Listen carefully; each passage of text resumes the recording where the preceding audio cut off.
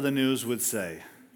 Those kids, because of the teachers who volunteered to miss out on Pastor Mike's preaching today so that your kids and my kids and our grandkids and our nieces and nephews would be equipped to know why they believe in God, why we believe in God, and then share that with their friends.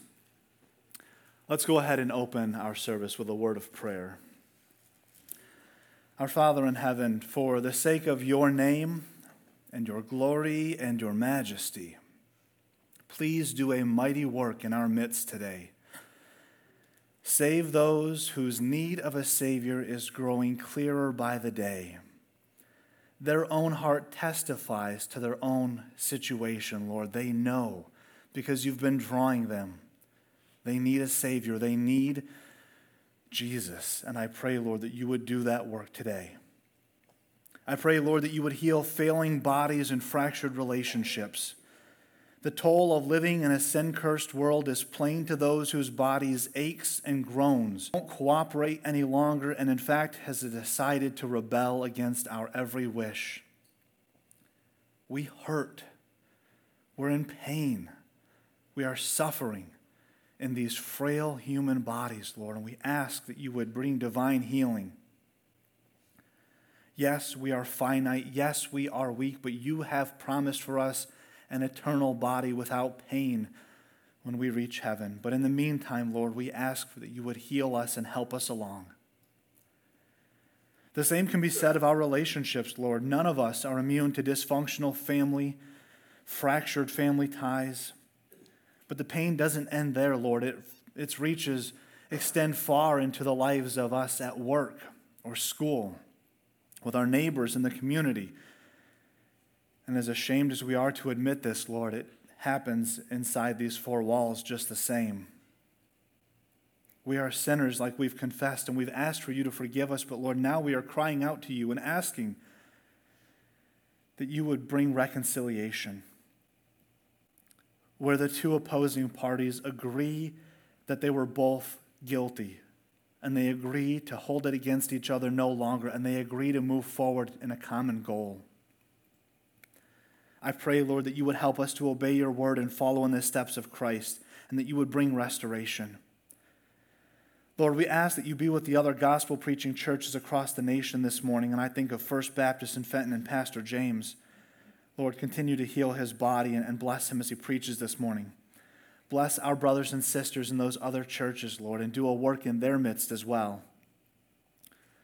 Lord, be with our missionaries whose Sunday morning has probably already come and gone, and they've already preached and they've already served you on the Lord's Day, but Lord, their work is never done. Because those that they're ministering to have no idea or concept of personal space or personal time or off time or downtime or a day off. Our missionaries are tired, but Lord, they don't grow weary in well-doing. They are confident in you, and I pray that you would encourage them, that you would equip them, that you would send them friends and bless their ministries, and I pray, Lord, that you would send them fellow laborers, perhaps even from this very church, 2, 3, 4 families to various parts of the country as we continue to spread the gospel to all nations, tongues, and tribes. I pray, Lord, that you would bless this country and its leaders. Guide and direct those who make decisions and are in positions of power. May they all be wise and God-honoring in all that they do. Save those who are lost. Father God, be with Pastor Daniel and Molly and the kids and cause them to create lasting family memories as they enjoy this vacation time. We love them and eagerly await their return, Lord, but we know that this time is good for them to disconnect and unpack and just unwind for a little bit, Lord. And we pray that they would come back fully recharged and full of joy and eager to see us just like we are for them. I pray, Lord, for Pastor Mike, and as he brings the word today, he's going to be preaching for our own edification and our correction. And I pray that your word would have power, that it would change our lives, that we would be confronted with who we really are. So, Lord, bless Pastor Mike. Use this message to chisel away the sin in our lives, and don't let us hide behind our masks anymore. Don't let us hide behind a disguise or some well-kept facade. Help us to stop lying to you and each other and ourselves. We're not okay. At least many of us aren't. And I pray, Lord, that we would realize that the sooner we are honest with ourselves and others, and especially you, that the better we're going to be. So, Lord, use this time of the preaching and teaching of your word to destroy our disguises, to remove our masks. Don't allow us to run from you another second. I know that you are drawing us close, and Lord, you're like the father who's awaiting the prodigal son, Lord. You're getting up and you're running. And I pray, Lord, that your word would grab a hold of our hearts and that the Holy Spirit would give us the gift of repentance this morning. And I ask all of these things in the name of Jesus, our Savior and our King. Amen.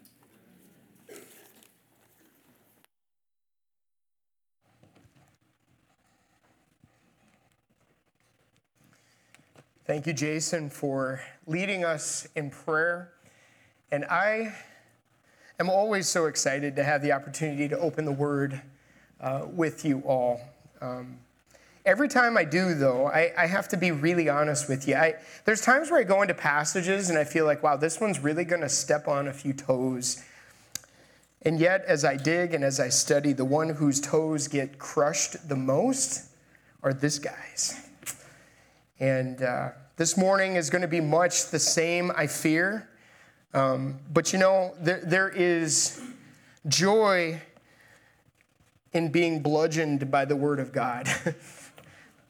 Because the joy is that we grow in our walk with Him. We mature in our journey. We take the steps that He has for us. So I hope that all of us, as we dig into the Word this morning, that we lean into the text, that we lean into the truths that God has for us, and that we'd come with honest hearts, ready to receive all of the truths that God has for us.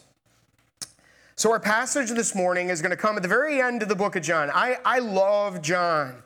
And I read this book probably more than any other because if you look at the book of John, his purpose in writing, he says, these things are written that you might believe that Jesus is the Christ, the Son of God. And by believing, you might have life in his name. And there are times in my walk where, man, I need more gospel.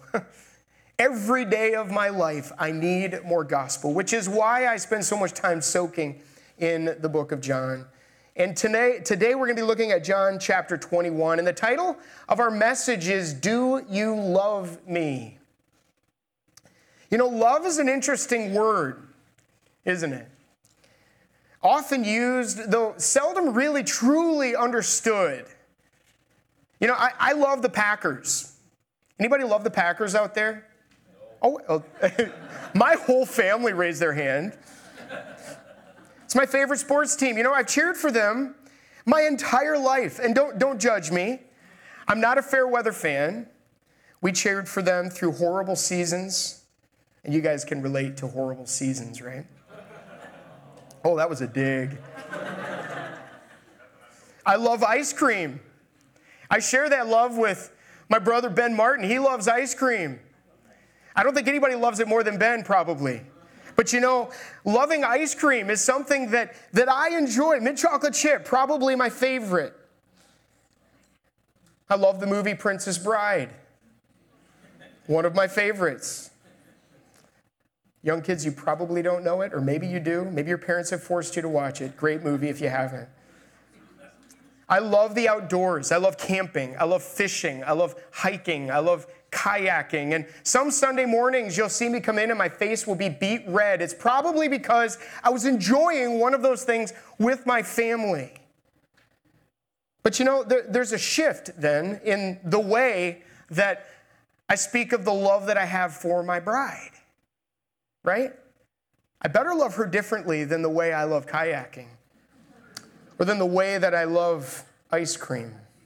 You know, we're going to be married 20 years this summer. And I have to say that my love for my bride has grown more deeply in these last few years of our journey. You know, you never think that you could say, man, I love you more than when the day that I met you. But that is so true. I love my kids. I love their humor. I love their playfulness. I love their personalities. I love all of you. My church, my family. Yet in all of these connections, though meaningful and enduring, none of them ought to hold a candle to the way that I love Jesus. You know, Paul describes what true and genuine and lasting love looks like in his book to the Corinthians.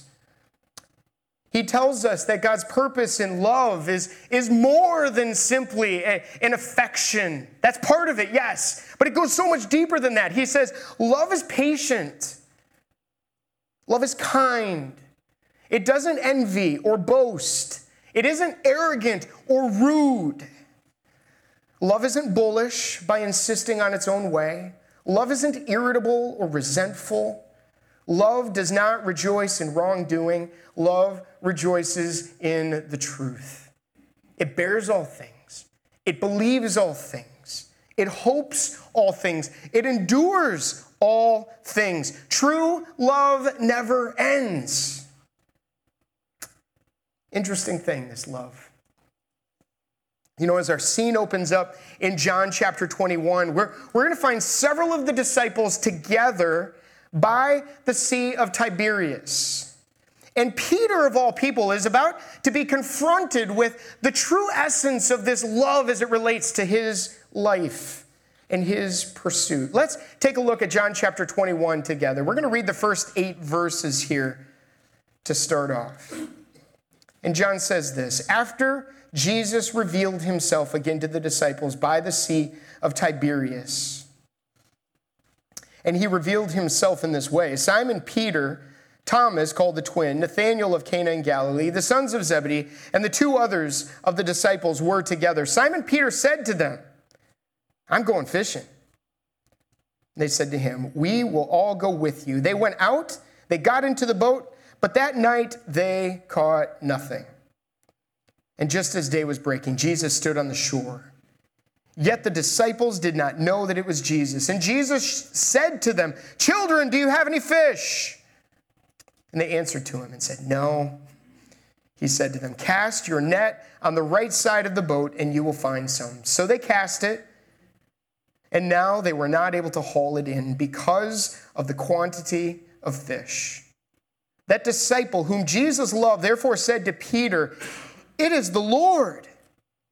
And when Simon Peter heard it, and he heard that it was the Lord, he put on his outer garment, for he was stripped for work. He threw himself into the sea, and the other disciples came in the boat, dragging the net full of fish, for they were not far from the land, but were about 100 yards off.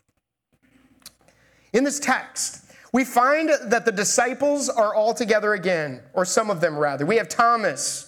We've got the skeptic turned believer. We've got Nathanael of Cana, James and John, the sons of Zebedee, and 2 other unnamed followers. And Jesus had just appeared to them in chapter 20, undoubtedly calming their fears and reinvigorating a passion for his purposes in coming and dying. They were beside the sea when Peter said, I'm going fishing. I like this guy, Peter. Sounds like fun, right? I'm going fishing. He was ready to get out in the boat. And as they went out on the water in the cool of the evening, all was quiet and the fish were eluding them. Something else I can relate to. You know, me and Brad Hutchison went out on Lake St. Clair. And we spent hours and caught nothing. You know, and as he went out on the water, the fish were eluding them. And then all of a sudden, a voice calls from the shore in verse 5, children, do you have any fish? Responding, I'm sure, in somewhat of an embarrassed tone, I imagine. Peter responded with a dejected no. Nothing. And the stranger from the shore urged them to cast on the other side. And when they did, much to their surprise, they were met with a haul of fish that was so great that they couldn't bring it in. John, in a state of excitement and joyful exuberance, comments in verse 7, it's the Lord. Peter, overcome with the news, threw on his outer garment, plunged himself headlong into the water. and approached the shore. And as they all followed to the shore in verse 9, they met Jesus on the bank with a fire. And as he prepared an early morning meal of fish and bread, Jesus urged them to join him for breakfast. And the scriptures say in verse 12 that none of them dared to ask, "Who are you?" They knew his voice. They felt the familiar warmth in his words.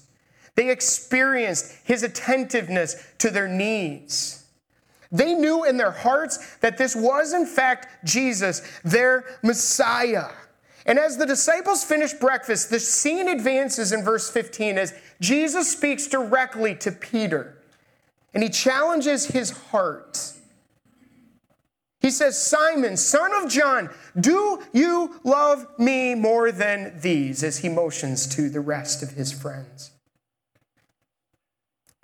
You know, like a red-hot dagger, I imagine those words must have pierced to the very heart of this outspoken servant. Do I love him?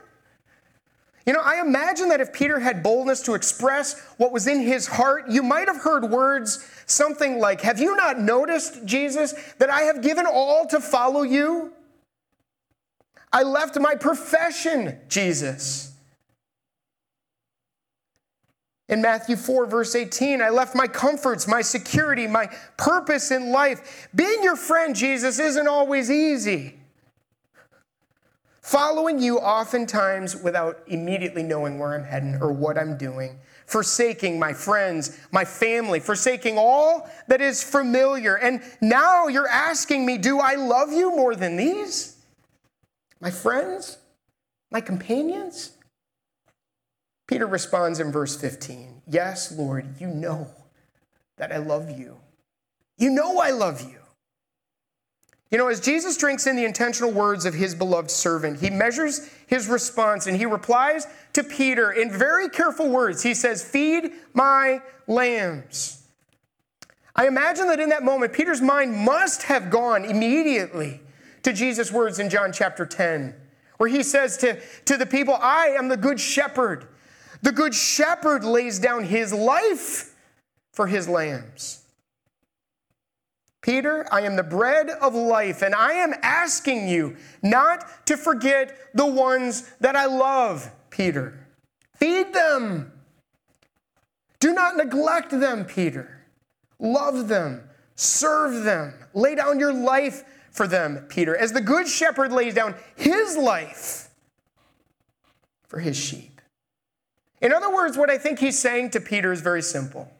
And this is our first point this morning. Be about my priorities. Be about my priorities. You know, for a guy like Peter, I imagine that doing the job was a really easy thing for him. Peter was a doer. He was a man of action. He was one of those guys that moved his mouth less and did more. I mean, he was not about talk, he was about doing. He was about getting it done. You know, and Jesus was saying to Peter, be about the tasks that I've called you to do. In other words, a word that comes to mind when I think of what Jesus was saying to Peter is this word of faithfulness. You know, and as we ponder this first point in our text this morning, I wonder how you would answer Jesus' pointed question in this text. Do you love me more than these? So I found myself looking at this and saying, well, what are the "than these" for me?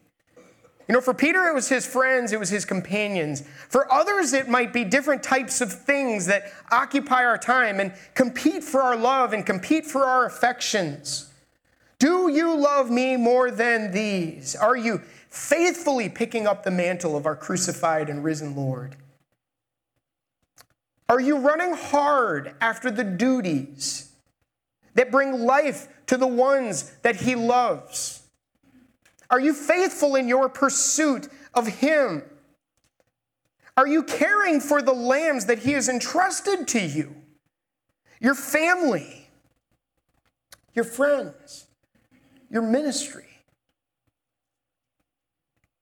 Now, if you're like me, you might be saying to yourself, of course, Mike, I love him. I'm here, aren't I? I'm prioritizing the gathering this morning. You know, Jesus is calling Peter, though, to something very different. And it's more than simply mere presence that he's calling him to.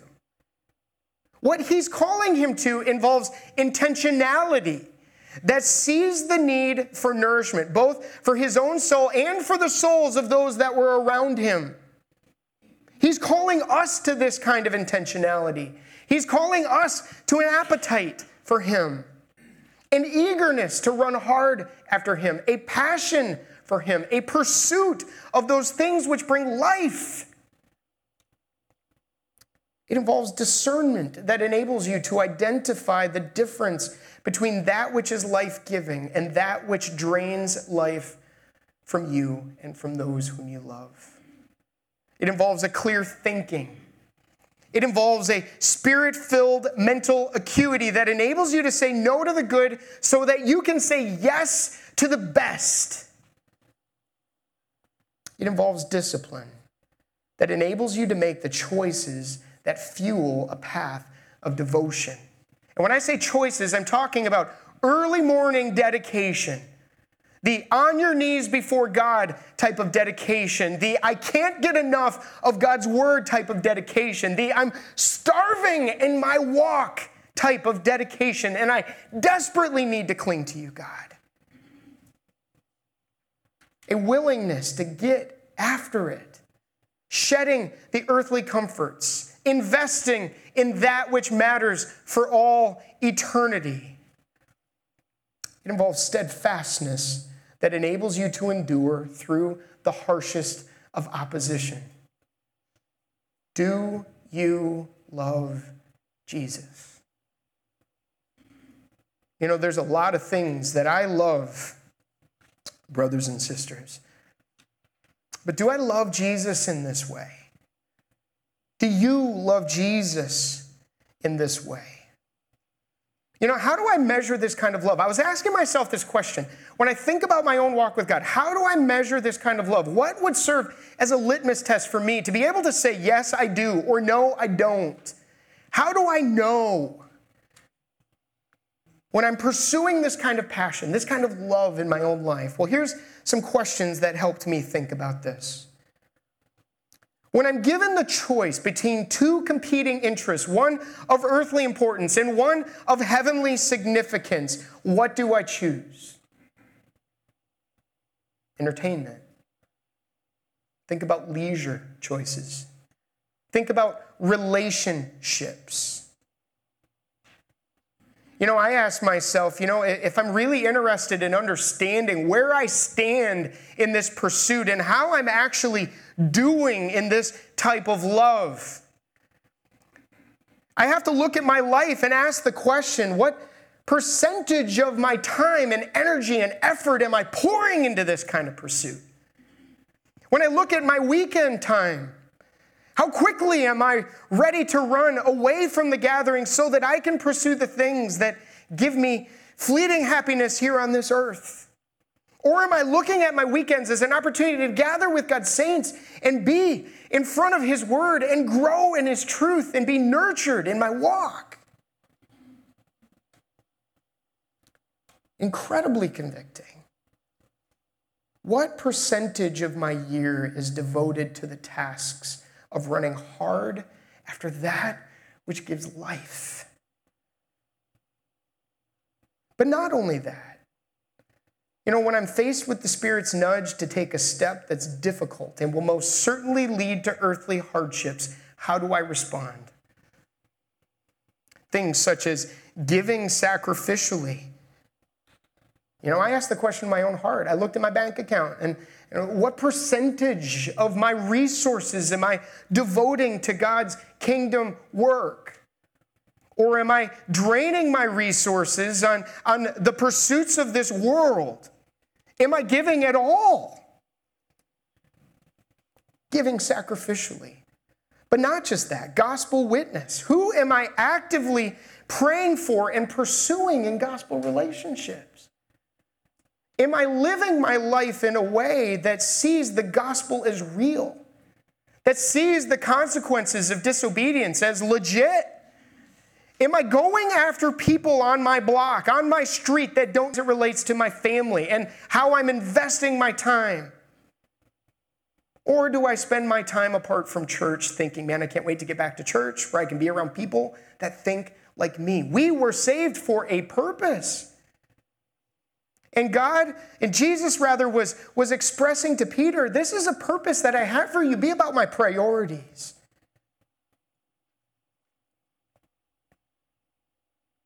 Another question I ask myself is when confronted with my own lack of spiritual discipline, and change means a disruption of my comfort, my ease, my complacency, how do I respond?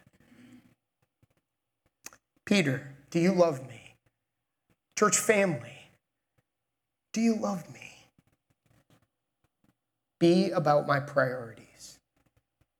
You know, as the story soldiers on in verse 16, Jesus inquires of Peter yet a second time. He says, Simon Peter, son of John, do you love me?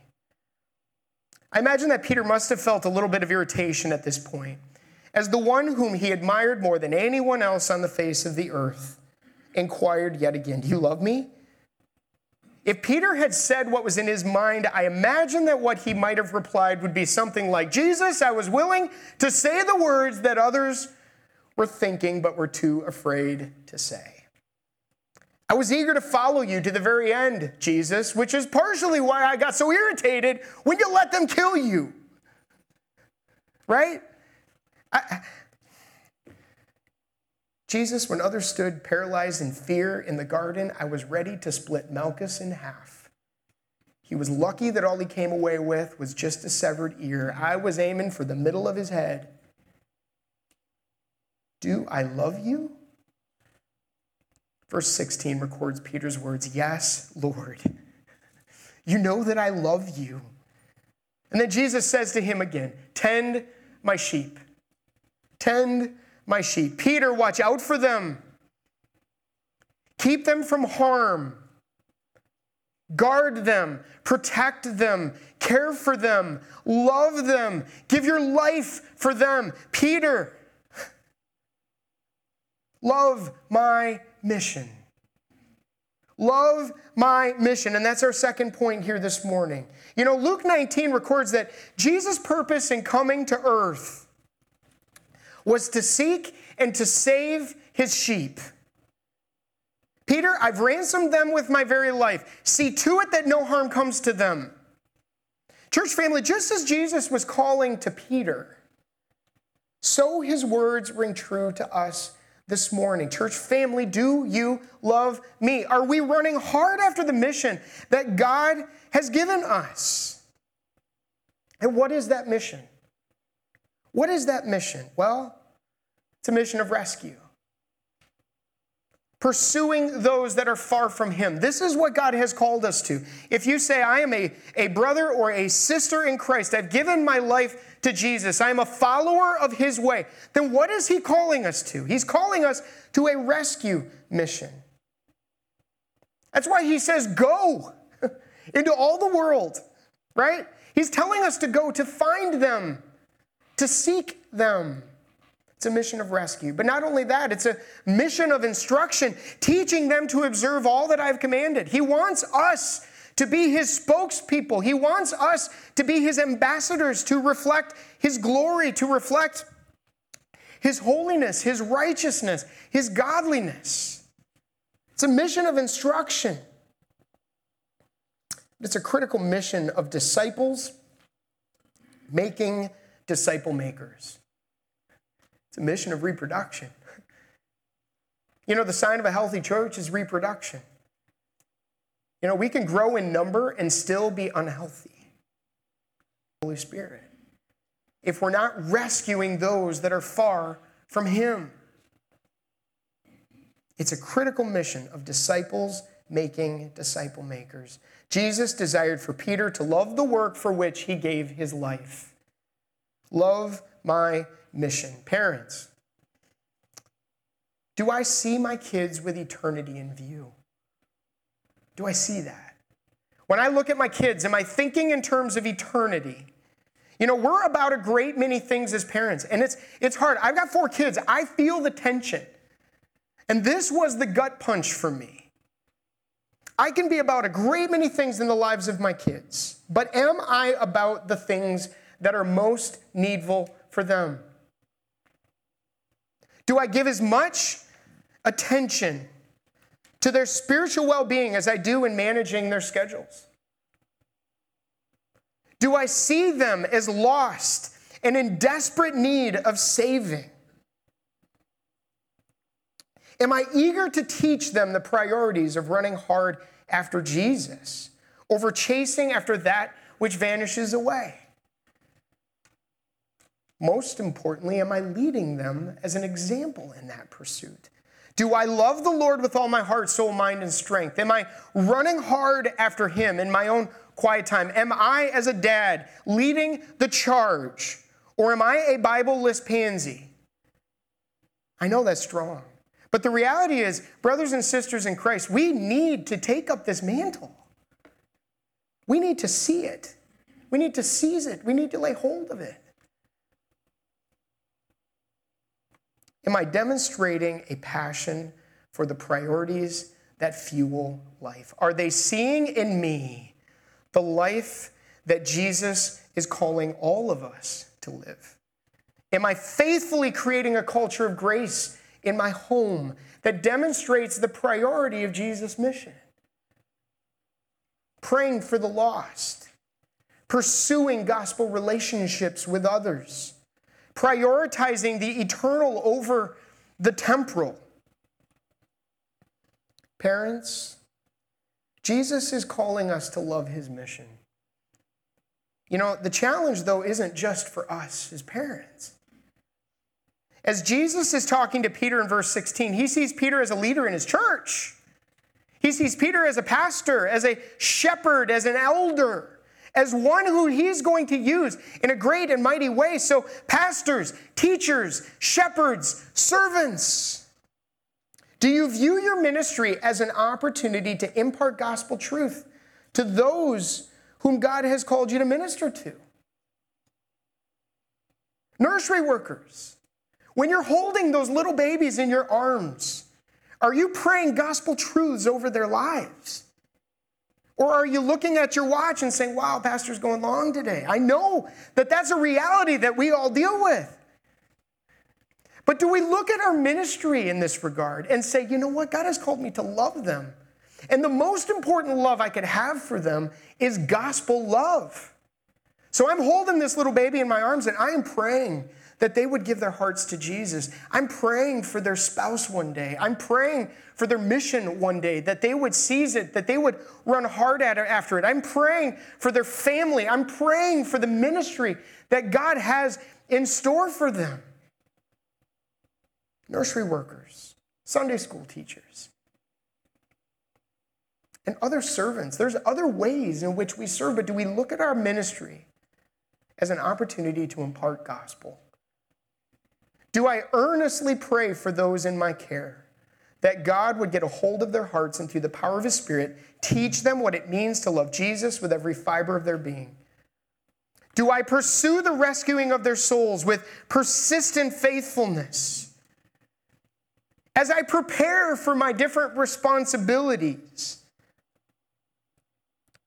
do I see my ministry as vital and urgent and appropriately give preparation in prayer and study as it's needed? Do I run to the throne saying, God, I can't do this without you? Or am I tempted to look at my lesson and say, wow, this is a really easy bit of subject matter. I could probably cover this in my sleep, so I'm going to sleep.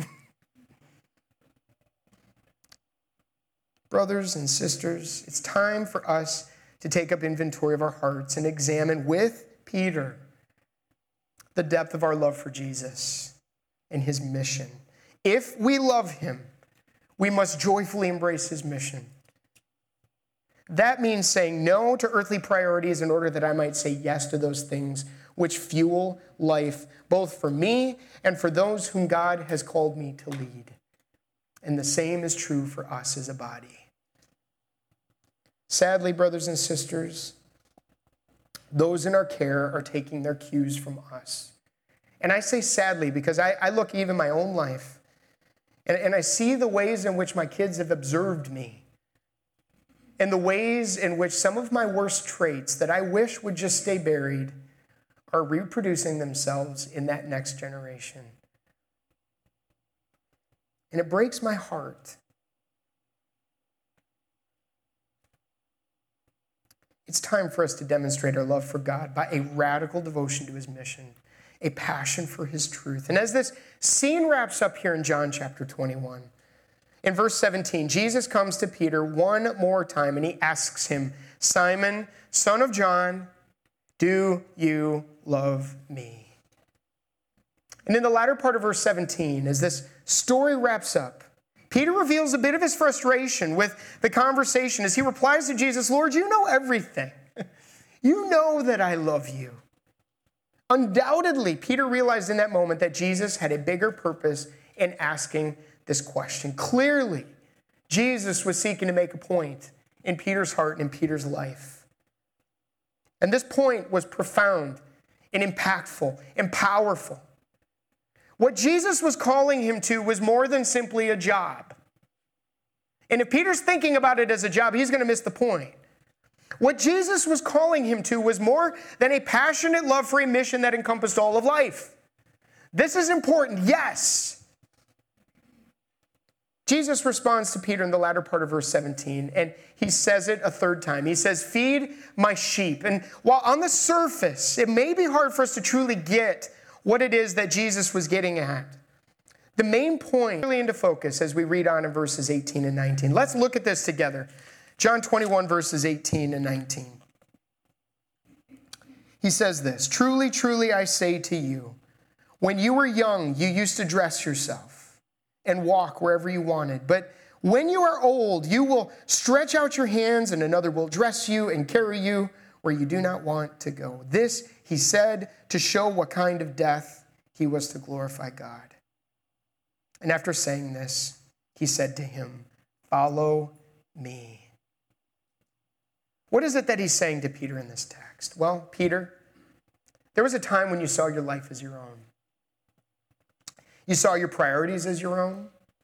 You saw your purposes as your own. The times have changed, Peter. My calling on your life needs to be crystal clear. Living for me, loving me, pursuing my mission for your life. This means committing yourself to a radical way that's going to end in martyrdom. Peter, it's going to take your life. This is a big deal. Peter, do you love me? Are you ready to die for me? And this brings us to our third and final point here this morning. Peter, be the man that I am calling you to be. Church family, be the leader that I am calling you to be. What is it that he's saying to Peter? Well, he's saying that this calling is not about autonomy. It's not about autonomy. Embrace your purpose. 1 Corinthians chapter 6, verse 20 says, you have been bought with a price. Therefore, do what? Glorify God in your body and in your spirit, which are God's. You belong to me. I ransomed you. Therefore, I have a right to expect you to give your life to me. This calling is not about autonomy. This calling is not about the American dream, brothers and sisters. Forsake the pressures and priorities of this world. Fully surrender. Fully surrender. You know, Luke 9:23 says that if any would come after me, he must deny himself, take up his cross, and follow me. God, I want to run hard after you. I'm going to say no to some of these things that may feel good so that I can say yes, God, to all of these things that are great. God, I want to be about your mission. The woman that I am calling you to be the child that I am calling you to be the student that I am calling you to be the college-age young person that I am calling you to be. Run hard after that which gives life. Love the people that Jesus has called you to love. Minister in the ways that Jesus is empowering you to minister. Go to your grave with no regrets, having given all to the cause of Christ. Embrace it with urgency, brothers and sisters. James 4:14. James says, "What is life? But it is a mist. It appears for a little time and then vanishes away." You know, I have one of those vaporizers or whatever they call it, where you put the little smelly oils in there and it goes. And that mist, have you ever tried to catch the mist? Cover your hand over that and you kind of collect it under here, but it escapes and it moves its way through your fingers. You know, that's life. It's a mist. One day you blink, the next day it's gone.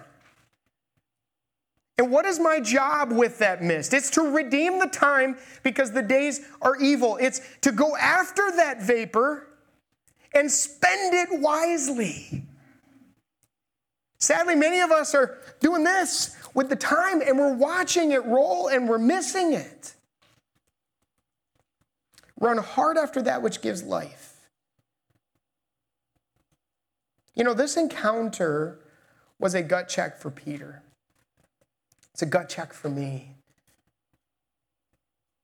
It's a gut check for all of us as well. You know, as I studied the text leading up to this morning, I did an inventory on my own life, and the results were painful. You know, I said to Pastor Daniel, I'm really excited about this passage.